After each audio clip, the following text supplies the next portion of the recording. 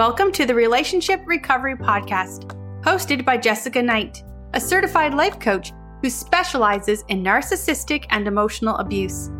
This podcast is intended to help you identify manipulative and abusive behavior, set boundaries with yourself and others, and heal the relationship with yourself so you can learn to love in a healthy way. Hello, and welcome back, and thank you for being here. Today, I have a special guest, Trey. I originally found Trey on Instagram and really resonated with a lot of his content. There are a lot of creators out there, and every once in a while, you stumble upon one that really speaks in a language that you can actually digest and hear. And for me, that was Trey's Instagram account. I didn't know much about him before starting this episode, but I was amazed, and I think he was too, about the amount of parallels that we had. Our stories are very similar. Our realizations are very similar, and we both had very similar boundaries that led us to escape abusive relationships. In this episode, Trey talks about his story, about how he started to understand what he was going through and who this person was in relationship to his whole life story, and then how he got out and how hard that was. This is a must listen to episode, especially for those that are in the aftermath of abuse. I think that you will feel really validated and not alone by his story. And I know that I'm still thinking about a lot of the things that we talked about and the way that he worded things and how he shared it. I think he has a beautiful way of describing some of these really tough, complex topics, especially in relationship to leaving abuse. Before we get to the episode, just a quick reminder, you can find me at Emotional Abuse Coach on Instagram, emotionalabusecoach.com. My course, the Relationship Recovery course, is about learning and understanding abuse, recognizing yourself inside of that abusive relationship, understanding how to set boundaries so that you can feel yourself again or begin to have enough space from the other person so that you can think for yourself. And then we talk about the first steps in healing. All my other offerings, as most of my listeners know, are at emotionalabusecoach.com, including one-on-one coaching. As you listen to this episode, I think that you'll catch on to a lot of things that Trey says and you'll want to find him. So before we go there, I just do want to let you know all of his links are in the show notes. You will be able to find him and connect with him, and he will absolutely be back. So if there are questions that pop up on the way, you can always email those to me at jessica@jessicaknightcoaching.com. So here's Trey.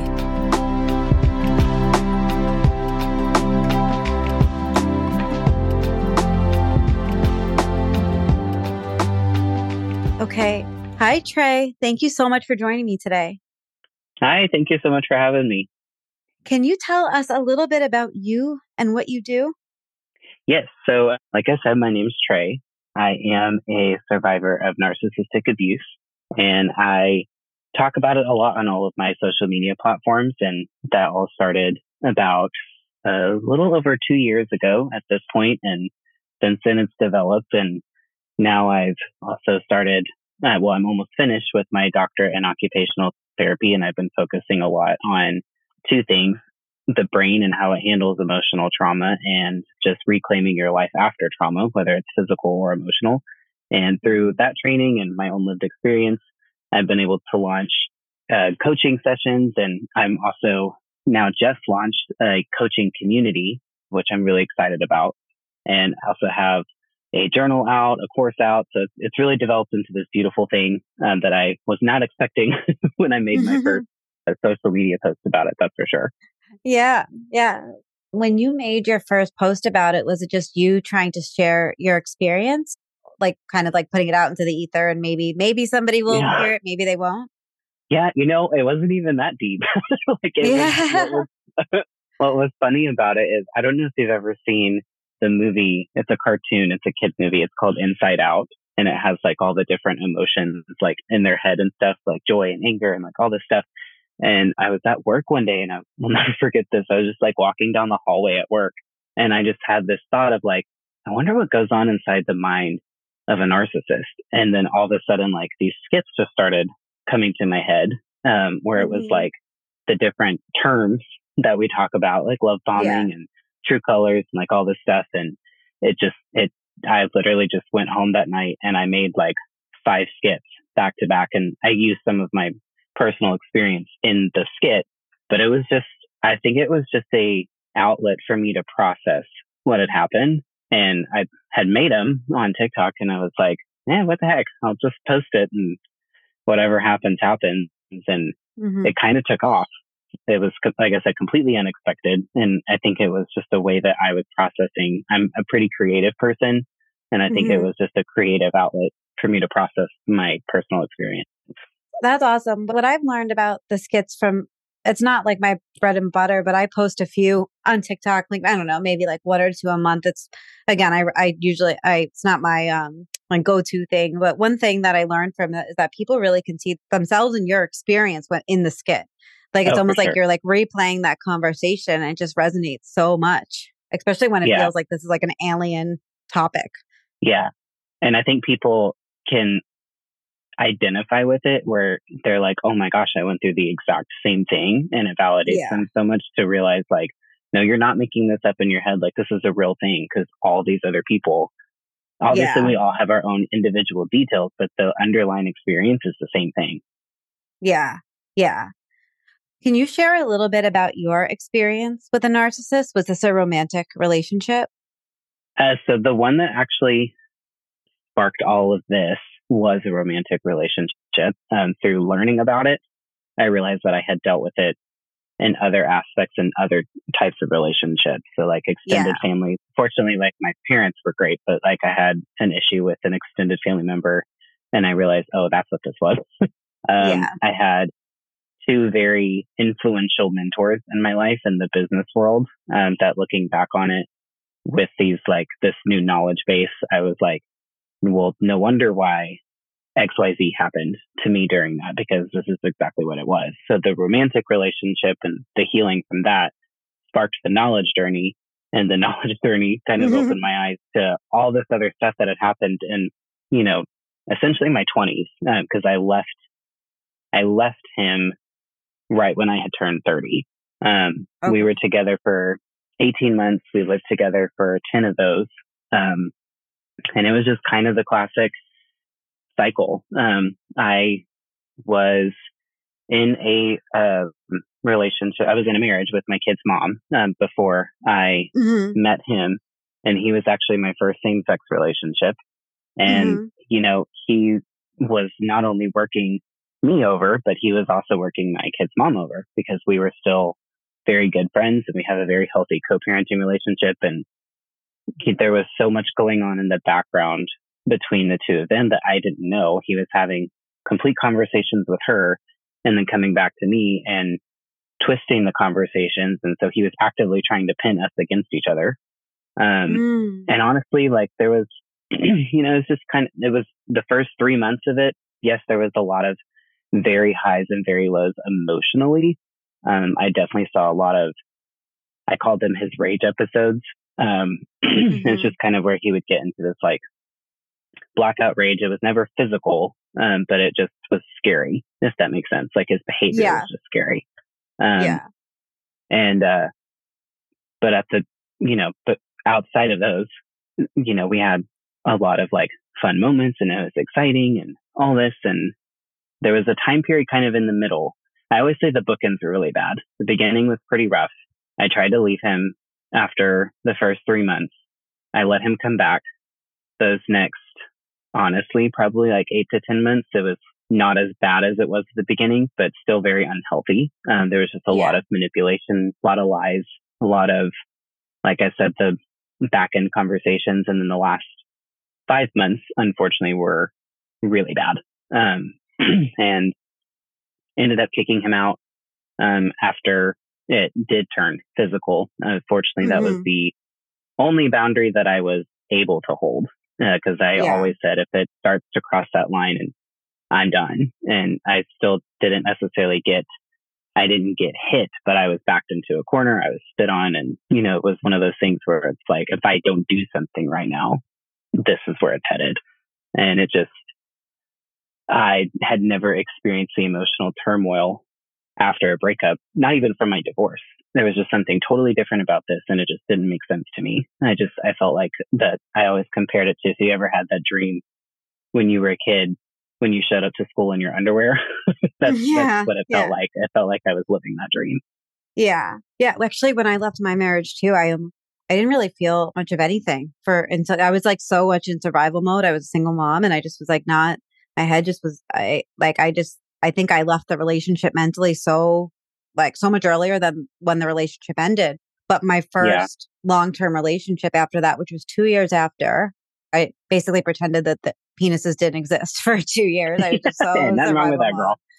I know. It was a great 2 years of learning, but but then I ended up kind of in a relationship with a narcissist because I had no idea that I guess I didn't know what love bombing was at the time, and I didn't know that they were actually false promises. I wasn't educated enough to pick up on the mask. You learn so much when you start realizing what you're in. And of course, when you get out of it, other than the physical, when you were in your relationship, I know you said that the physical part was a boundary, that you were like, no, this one we don't cross. Were you aware of the emotional boundaries being crossed, or did that kind of come full circle after you left the relationship? That came full circle after. Yeah. So during the relationship, I'm a recovering people pleaser, and I'm also in my nature, which makes sense why I'm going to school to be an occupational therapist, because one of our jobs is to help fix things, and I'm a natural fixer. And so, I have this person, and he's telling me about all these hardships he's had in his life, and he fed me the story that now I know was probably his version of a confession, but he told me this whole horrible story about how his ex-husband cheated on him all the time, and it was abusive and blah, blah, blah. And there may be some validity to that, but I definitely don't think it was as one-sided as he made it out to believe. And so in my mind, it's like, well, this guy's just never been shown what healthy looks like. He's never been emotionally supported. He's never had someone that's been patient with him. He's never fill in the blank. And I just felt like the harder I tried and the more that I adjusted my behavior and watched how I said things and watched how my eyebrows moved and, made sure I didn't sneeze the wrong way. And I was constantly walking on eggshells and guarding my behavior, because it's like, okay, well, I want to put the effort in. And also, I'm Latino and I'm also gay. I know I can have an attitude. Sometimes I don't think that I do, but maybe I do. These are things that I'm telling myself, because it was always, well, I have an attitude because you have one. Well, you looked at me funny or this and that. And I'm just like, what? So it's just, and it was the worst part that, and this is funny, I should talk about this more, but it was actually always when we would go out into public, when we would go to the bars. That I think is when I felt the most neglected, because when we got to the bars, and you have to understand, I'm newly out. I don't really know anybody in the community. He moved from 3 hours away, so he didn't know anybody there either. So when we're going to the bars, it's not like we're going to go hang out with our friends. We met people as we go, but that's all that he cared about. He cared about everyone else that was around him and not me. So it's if we go out, I want to go out and dance and have a good time. If we're just going to sit around and drink and you smoke your cigarettes, well, we could have done that at home for a lot cheaper. That's just in my mind. And that was when I always felt the most neglected. It's because I was always either completely ignored or I was treated like an inconvenience when I'm like, oh my gosh, I love this song. Can you dance with me? And it was always just this annoyance. And that's when I felt it the most. But in arguments, because of my people pleasing tendencies, I just wanted to make him happy. I just wanted him to be calm. I wanted him to feel loved and feel supported. And what I didn't realize the entire time was that he saw my tenderness, and instead of appreciating it, he was using my tenderness to abuse me. Yeah, I have such a similar story to that. And I don't think I would call myself a recovering people pleaser, but I probably am, because I've probably been in recovery for it for so long at this point. But I always felt responsible for this person's mental health without being able to name that but they made me responsible for it. When you mentioned are my eyebrows making am I making a face? Am I being sassy?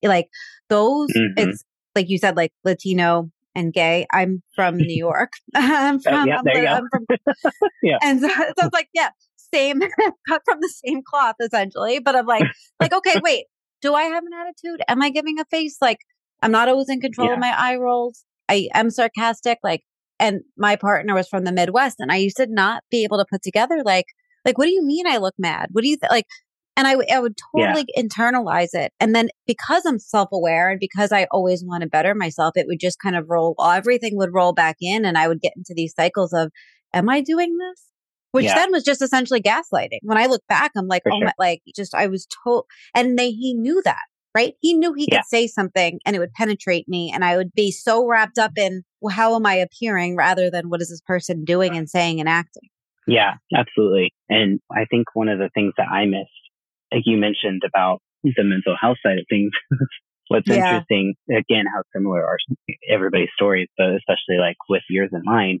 So he wasn't diagnosed MPD, but he was diagnosed with a mood disorder. And I don't necessarily like saying which one because I try not to stigmatize, but he was diagnosed with a mood disorder, and he was taking medication, but his doctor continually said, like, you need to go to therapy. You need to speak to someone because this particular mood disorder he had, it's treated with both. The medication is to help with the mood swings, but the therapy is what kind of helps you cope with your disorder.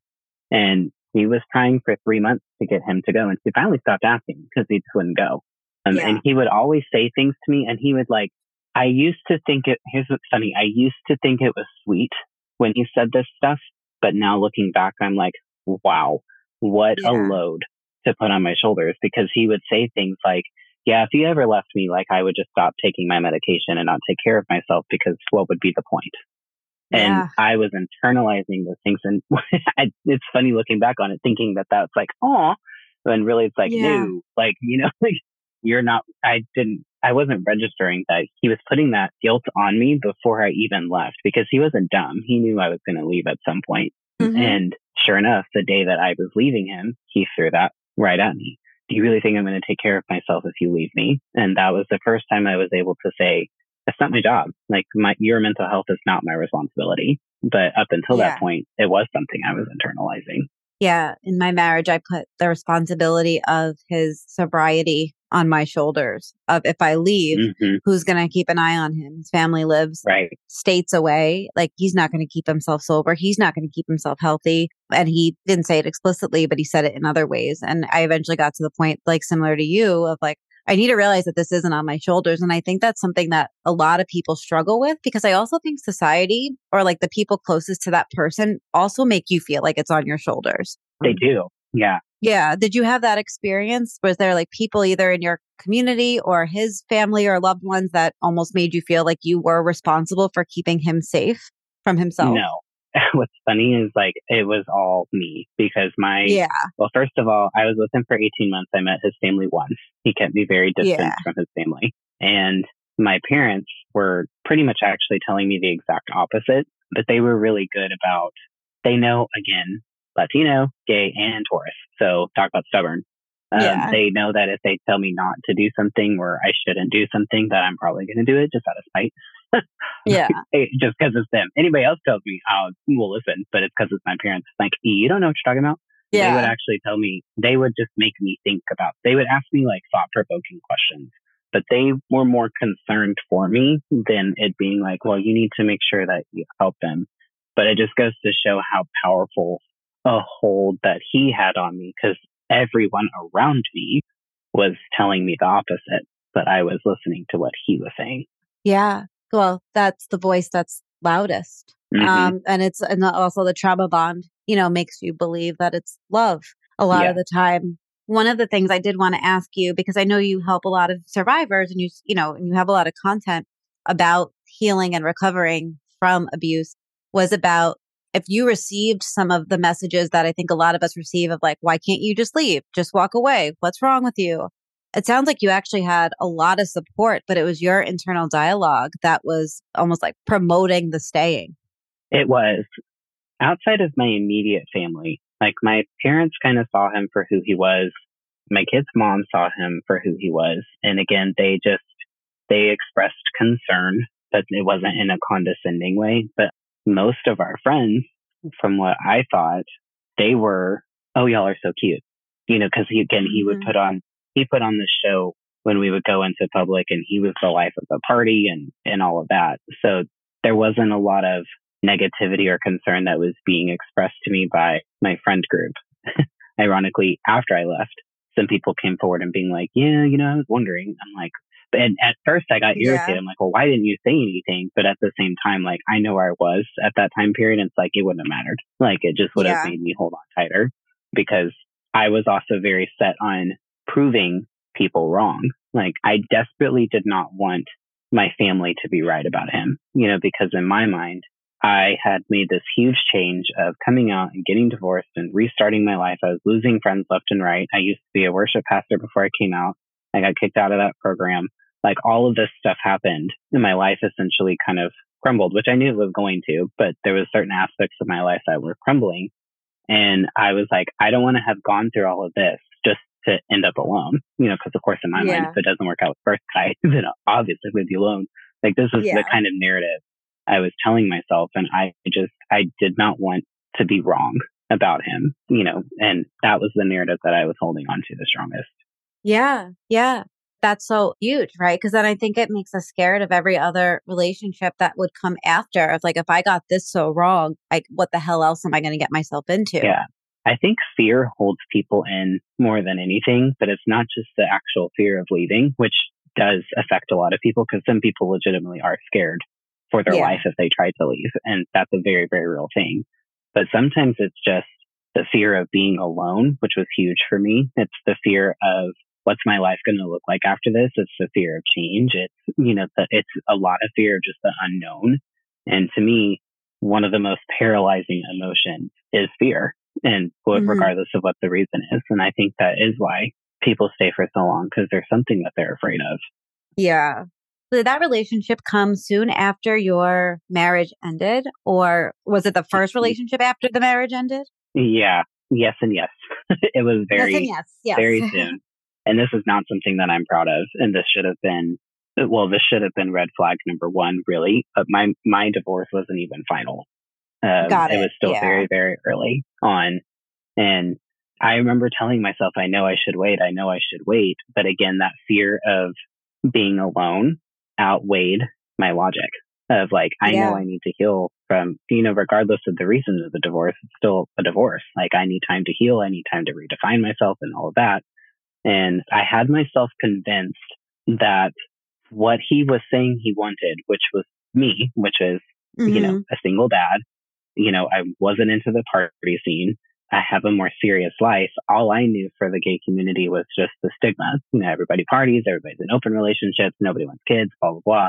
And turns out, like, yes, that's prevalent in the community, but it's not nearly as prevalent as I thought that it was. But to me, because I didn't know the community, and I find this person that's like, oh yeah, I want kids. They don't have to be mine. I just want babies to love on. And, I want a house and the white picket fence and the dog and the yard. I'm like, oh, well, who knows when I'll ever find this again. So even though I logically knew I should wait, it was that fear of, I'm never going to find this again, that made me just be like, well, I'm doing it anyways. Like, I remember thinking that I'm doing it anyways, even though I know I shouldn't.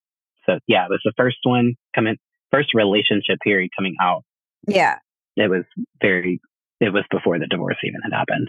And that's basically like love bombing, like right from the beginning of like, here's all these things that you have that I want. And then when we don't know that we're being love bombed or we don't know what it is, we have no idea. And we're like, this sounds great. Exactly.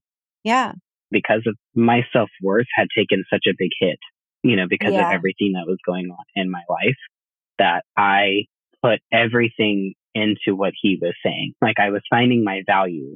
It probably was more how I valued myself than my actual self-worth, which is kind of the same thing. But I was putting my value in what he was saying to me, which is why the whole love bombing phase, which again, I had no idea what that was at the time, but that's why it was so intoxicating to me and why I just bought it hook, line, and sinker, because he was telling me everything that I was saying I wouldn't have, or that I was saying the opposite of about myself. Yeah. And love bombing feels like true connection. It's almost like, oh, this is fate, or this is, we were supposed to meet, or we vibe so well. It doesn't feel scary, or anything at the beginning most of the time. Now, I think you and I in relationships we would pick up on it. We'd be terrified, but back then we weren't. Yeah. Right. Yeah. when I met my ex-boyfriend, so this is like, I had a whole story, which sounds like similar to you around like, I'm a single parent. I don't go out. I don't like to party. I live a pretty serious life. I own a business. Like I was still life coaching then. I just wasn't working with people. I was working more with millennial life crisis type transitions rather than emotional and narcissistic abuse. And then I was just like, well, this person thought I was like, they liked my flexible lifestyle. They had a flexible work schedule. It was post-COVID. And it was like, they said all the right things. I never met anybody like you. I don't really party either. I respect the boundaries around your kid. Your kid is so cute, like all the right things. And then as time went on, it was just like Jesus Christ. Like when I look back, I'm like, oh my gosh, like when someone's like, sounds like, that feels like that strong of a connection the first time is definitely like a big red flag now. Oh yeah. And that quick. Yeah, for sure. Yeah. So I want to talk a little bit about when you left and like what that looked like and felt like after you were done. You mentioned at the beginning that you kicked him out and you kind of enter that void of being alone, almost like facing that biggest fear. Do you remember what those first few days felt like? First few weeks, maybe? Oh yeah. There wasn't a day that I didn't just sob hysterically. Yeah. And what is interesting is I didn't even know half the story yet, right after I kicked him out. I found out probably about 2 weeks after I had left him that he had been cheating on me for the last 5 months of our relationship. Oh, and awful. not like an affair. I'm talking like he was on the apps. Like I know of three. Actively cheating. I know of at least 3. I'm sure there were many more. But so it's like, I didn't even know that. And here's what's annoying about it.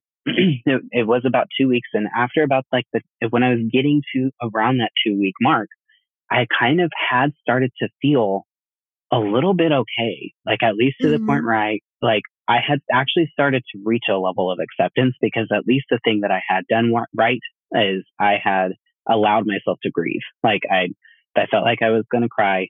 I didn't stop it. Like I just let it out. I would come home from work, literally sit on the edge of my bed, and I would just cry. And I allowed myself to do that. And so because I was doing that and I just kind of saw how he was acting, because we were still in contact and all of this stuff, I had gotten to the point where it was just like, you know what? It was never supposed to work. You saw all this stuff at the beginning. It was too early for you personally. This is doomed to fail. And so I'd at least gotten to a little bit of acceptance. Still hadn't understood everything that happened to me, but I was at least starting to feel a little bit okay about it and to an acceptance phase. And then I found out he cheated. And when I found that out, it was like, that was like the last piece of the facade of who I thought he was completely shattered, because I wasn't surprised about all the lying and the choices that he was making outside of the home, not cheating, but there was most likely drugs being used out while he was at work and all this stuff. And none of that surprised me. It was just kind of like, well, yeah, not terribly surprised. But he used to say this to me all the time. And it always just felt so genuine. And he would say, my ex-husband cheated on me multiple times, and I could never do that to somebody because I know how much that hurts. And so it's like, that is the one thing that I actually believed him on. There was a lot of things that I knew and suspected he was lying about. I just chose to ignore it, if I'm being completely honest. But that one, I was like, that I believe. So when I found out that not even that was true, I was like, wow, I lived with a stranger. I have no idea who this person actually is. And that's actually when the whole mental chaos started with me. That was like my first and that started my spiral, honestly. Yeah. How did and you, it was rough. So, yeah, I know. I remember, I forgot who I told at the time. It was one of like the coaches I was working with, but I remember telling them that I felt like, I was like, I am so like actually sick. Like I was like, I had basically COVID symptoms, but I didn't have COVID. And like, I was like so sick. And she was like, this is withdrawal. Like, this is what this feels like. And she's like, and no one really talks about that. You do sometimes get physically sick because your body is getting rid of so much shit that was there. Yeah. So that period sounds like it was probably very dark for you. What do you remember from it? Like you said, like you were sobbing often. I'm sure that it just felt very, I don't know, like very, well, I guess that's when you entered like a lot of rumination. Yeah, that's actually what started my whole rumination cycle, because it was like, okay, what the hell just happened? And so it just like, I was replaying aspects of the relationship like over and over and over again. I got obsessed with like, I joke all the time. I'm like, I literally became a pro at cyber stalking this dude. Yeah. Like I was unblocking and blocking him on Instagram. I learned quickly, like, don't unblock on Facebook, y'all, because you got to wait 48 hours before you can block him again. Learn from my mistake. But I was blocking and unblocking on Instagram. I was creating fake accounts on dating apps to try to find him and like all this stuff. And I was obsessed with what was he doing now and what was the story that he was telling everybody, because I knew I never reached out to the ex-husband. I thought about it, but I didn't, because I'm like, okay, he made his ex-husband out to be this complete monster. So he's got to be doing the same thing about me. And so I was just obsessed with what his story was. And again, like I mentioned, we were still in contact. He was smart enough to not try to hoover me back in the dating aspect necessarily, but he was playing really hard into the, well, let's be friends. You're the best friend that I've ever had, blah, blah, blah. So, and this is how I know I was still trauma bonded, because my head was like, I don't want this person in my life because I don't even know who he is. Like, he's clearly a monster, but I still couldn't imagine my life without him, because so much of my self-concept was wrapped up in him. And it's like, I know I don't want him in my life, but I can't stop talking to him. Like it truly is like an addiction. And that's what I started I've never struggled with my own personal addiction, but I started to try to treat it like that. So, I mean, I think at one point in time, I was even saying the freaking throne prayer at one point in time, because it's like, I feel addicted to this. It feels very out of my control. It was the first thing I thought about when I woke up, the last thing I thought about when I went to bed, and off and on all day in between. And it was like, I was trying to, and I think there is a portion of rumination that's a little bit healthy, because I do think you need to look back on the relationship without the rose-colored glasses and really see it for what it was. But the problem is that we can't stop. Like, we get to this place of dwelling unless we have tools that can help us distract and redirect our thoughts and like all of that.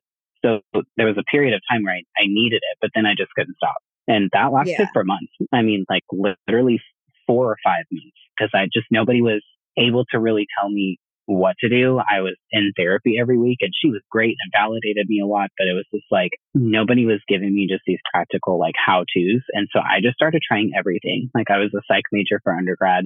I started trying different tactics and stuff that I remembered from my studies way back in the day. And I was journaling and I was trying different techniques, and some didn't work, some worked great.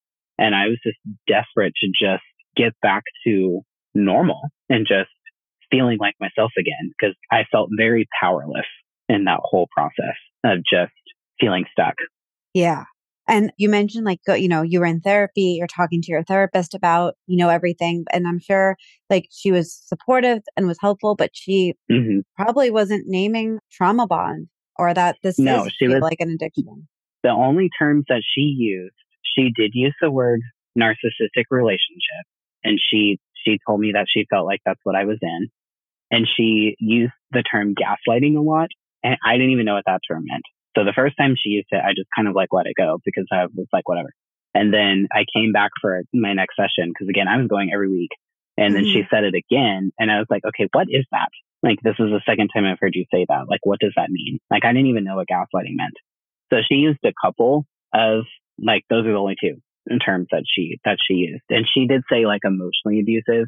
I mean, she wasn't wrong. It was an emotionally abusive relationship. But the depths of like what narcissism really is, and just even narcissistic traits, regardless if he had NPD or not, like, it's ultimately not about the labels. It's about the behaviors that they're exhibiting. And he was 100% doing all of this stuff the more that I was researching. Yeah. Something that I just want to name, because I think it's so important, is that I had a client last night. It was our first time speaking.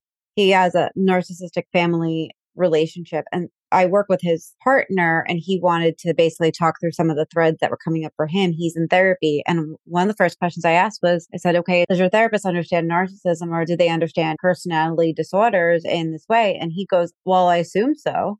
And I was like, oh, like, that's not a good answer. I was like, that's not, I said, well, and as we talked, it does seem like this person has knowledge. I said, like, you should flat out ask them, like, what their background is on this. I said, because I'm specifically trained in narcissism and emotional abuse. Like, it was a very long, intensive training, but not every therapist understands personality disorders. They may not even recognize them half the time. Right. I basically understood in that last relationship that I was being gaslit and I was being abused, but I couldn't break away from it. And I was trying to cut through a lot of the, what the hell is happening in this? I grew up in an abusive home. So a lot of this felt normal. I'm sure a lot of it also was Mm-hmm. present in my marriage. And so when we would like work it out, she'd be like, we get through like the what's going on for me. And then she'd be like, okay, so what do you think's going on for him? And that's kind of where every conversation went when it needed to go like far away from that, like of Yeah. like, Like, why? we're not thinking about him. Like he, Yeah. And I Yeah. remember when I just fired her, like I just ended that relationship and Mm-hmm. I sought somebody out that specifically knew these patterns and could help me basically stop ruminating, ungaslight me, validate me, and help me with some Yeah. tools. And I named those things. But I remember telling them, I have spent so much time thinking about what he thinks that like, I don't even know what I think anymore because that's like, this has just Right. been a disaster. Yeah. Well, you're bringing up such a good point, like to your clients too, because it's the same concept of like, if you're diagnosed with cancer, you want to go to a doctor that specializes in cancer treatment. It's the same thing with, Exactly. it's the same thing with our mental health. So like if you, and these kinds of relationships too, like my therapist didn't specialize in them, but the thing that I appreciated about her, I had been going to her for like 5 years, so I just wasn't comfortable switching with anybody. Mm-hmm. But the thing that she kind of started to develop it was, well, what's happened to you along your life that's allowed you to accept these kind of behaviors from someone? And so it's kind of more, which I really think is important questions for anybody to answer, because if you don't answer those questions and then start to reverse the narrative that you built for yourself over your lifetime, then you're setting yourself up for this to happen again. Like getting over a narcissistic individual for me is just step one. I don't believe that it takes you your whole life to heal from a narcissistic person, but the elevation of your self-worth and your self-value and being able to set healthy boundaries and understanding like what has happened to you that makes you view yourself in a way that thinks this behavior is okay. The part of that is a lifelong journey because you should always be growing and improving and perfecting that craft. And that's what she's helped me a lot with. Yeah, absolutely. I think we're always learning, especially now that we see the patterns and we know what's healthy, what's not healthy, what's healthy for us, like what we're susceptible to. It is a constant, we're going to see it in every area of life. I remember a friend said to me, you see abuse everywhere. Like you got to stop. And I was like, what? Like, yeah. No, I don't really want to stop. I want to be aware of these situations because they have come up. Like, you mentioned this actually at the top of the episode that you realized that there was narcissism in other relationships in your life, either if it was a family member or, work situations, I'm sure friends. And then you start to notice it and see the patterns and see also why you were so uncomfortable in some situations and maybe didn't have the words for it.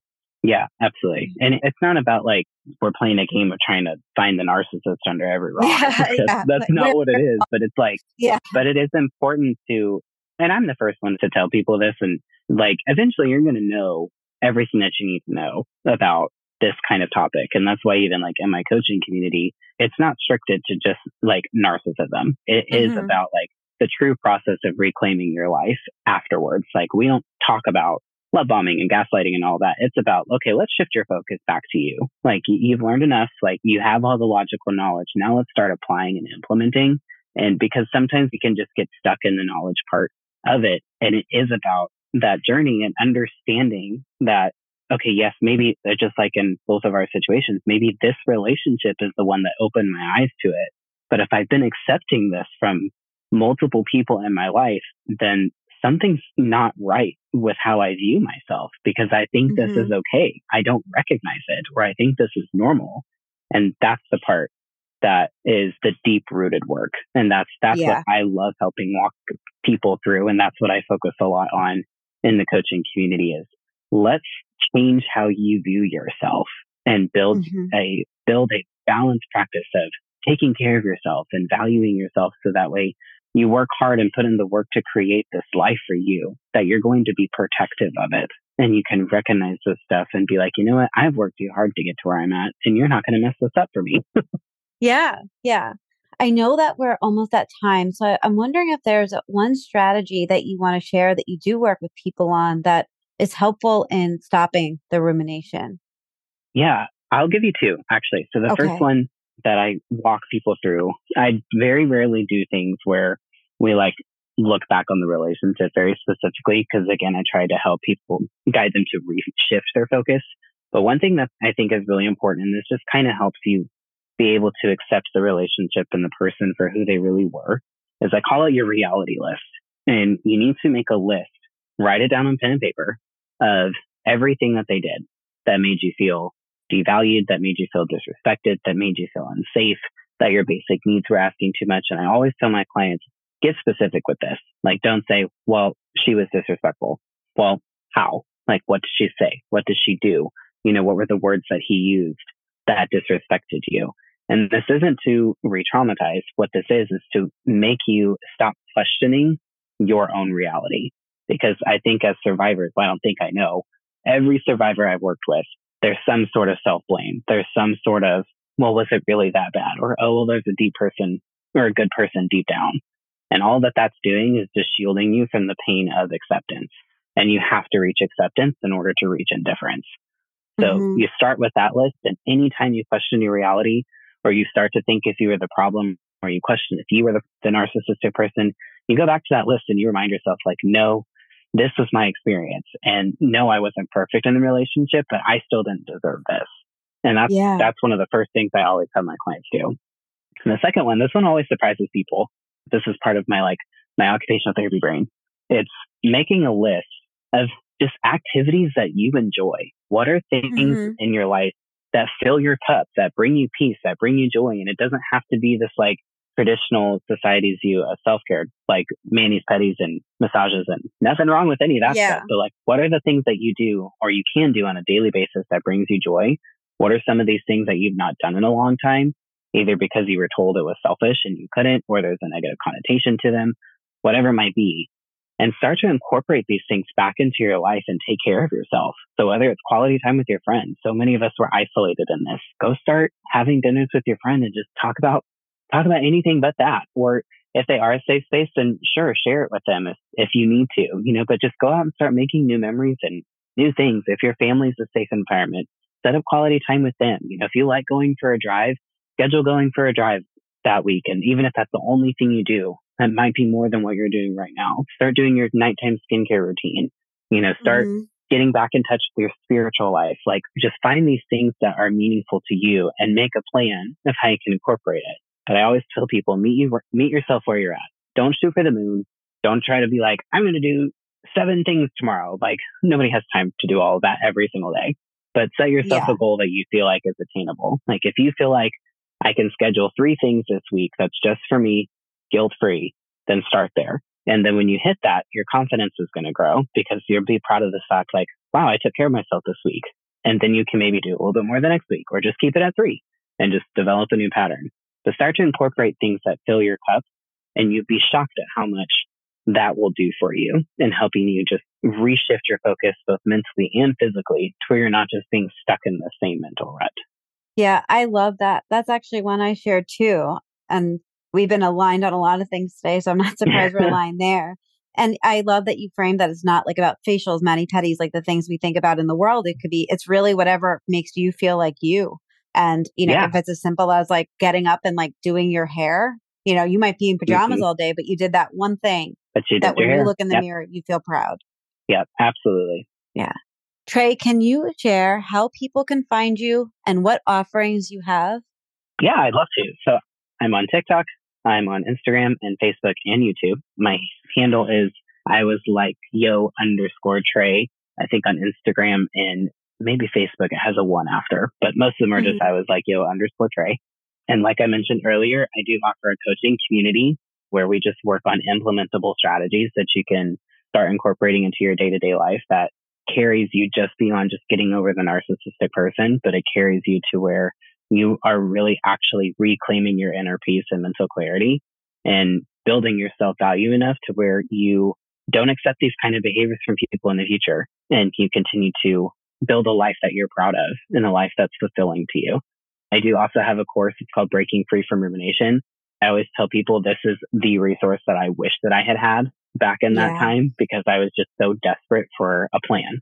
So it's a 7-week course. It's self-paced. You take your time with it, and it gives you essentially like a topic that week and then a specific homework strategy that you can start implementing and how to redirect your thoughts and get out of that rumination cycle. And then the last thing that I have is something called the Wellness Wheel Journal, which that's very catered towards the meaningful activity side that I was mentioning. It helps you create that balanced practice of self-care, really, and redefine what self-care means, that getting out of that society's view of self-care. And it helps you set up a plan with that, with daily accountability, reflection questions.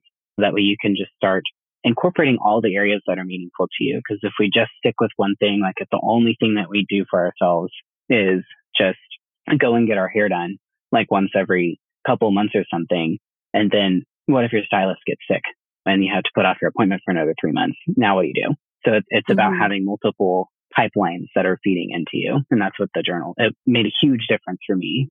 That was a huge trajectory change for me as well in my healing. So I have all those out. And if every single one of my profiles has a little link in my bio, you just click that link and it gets you to everything.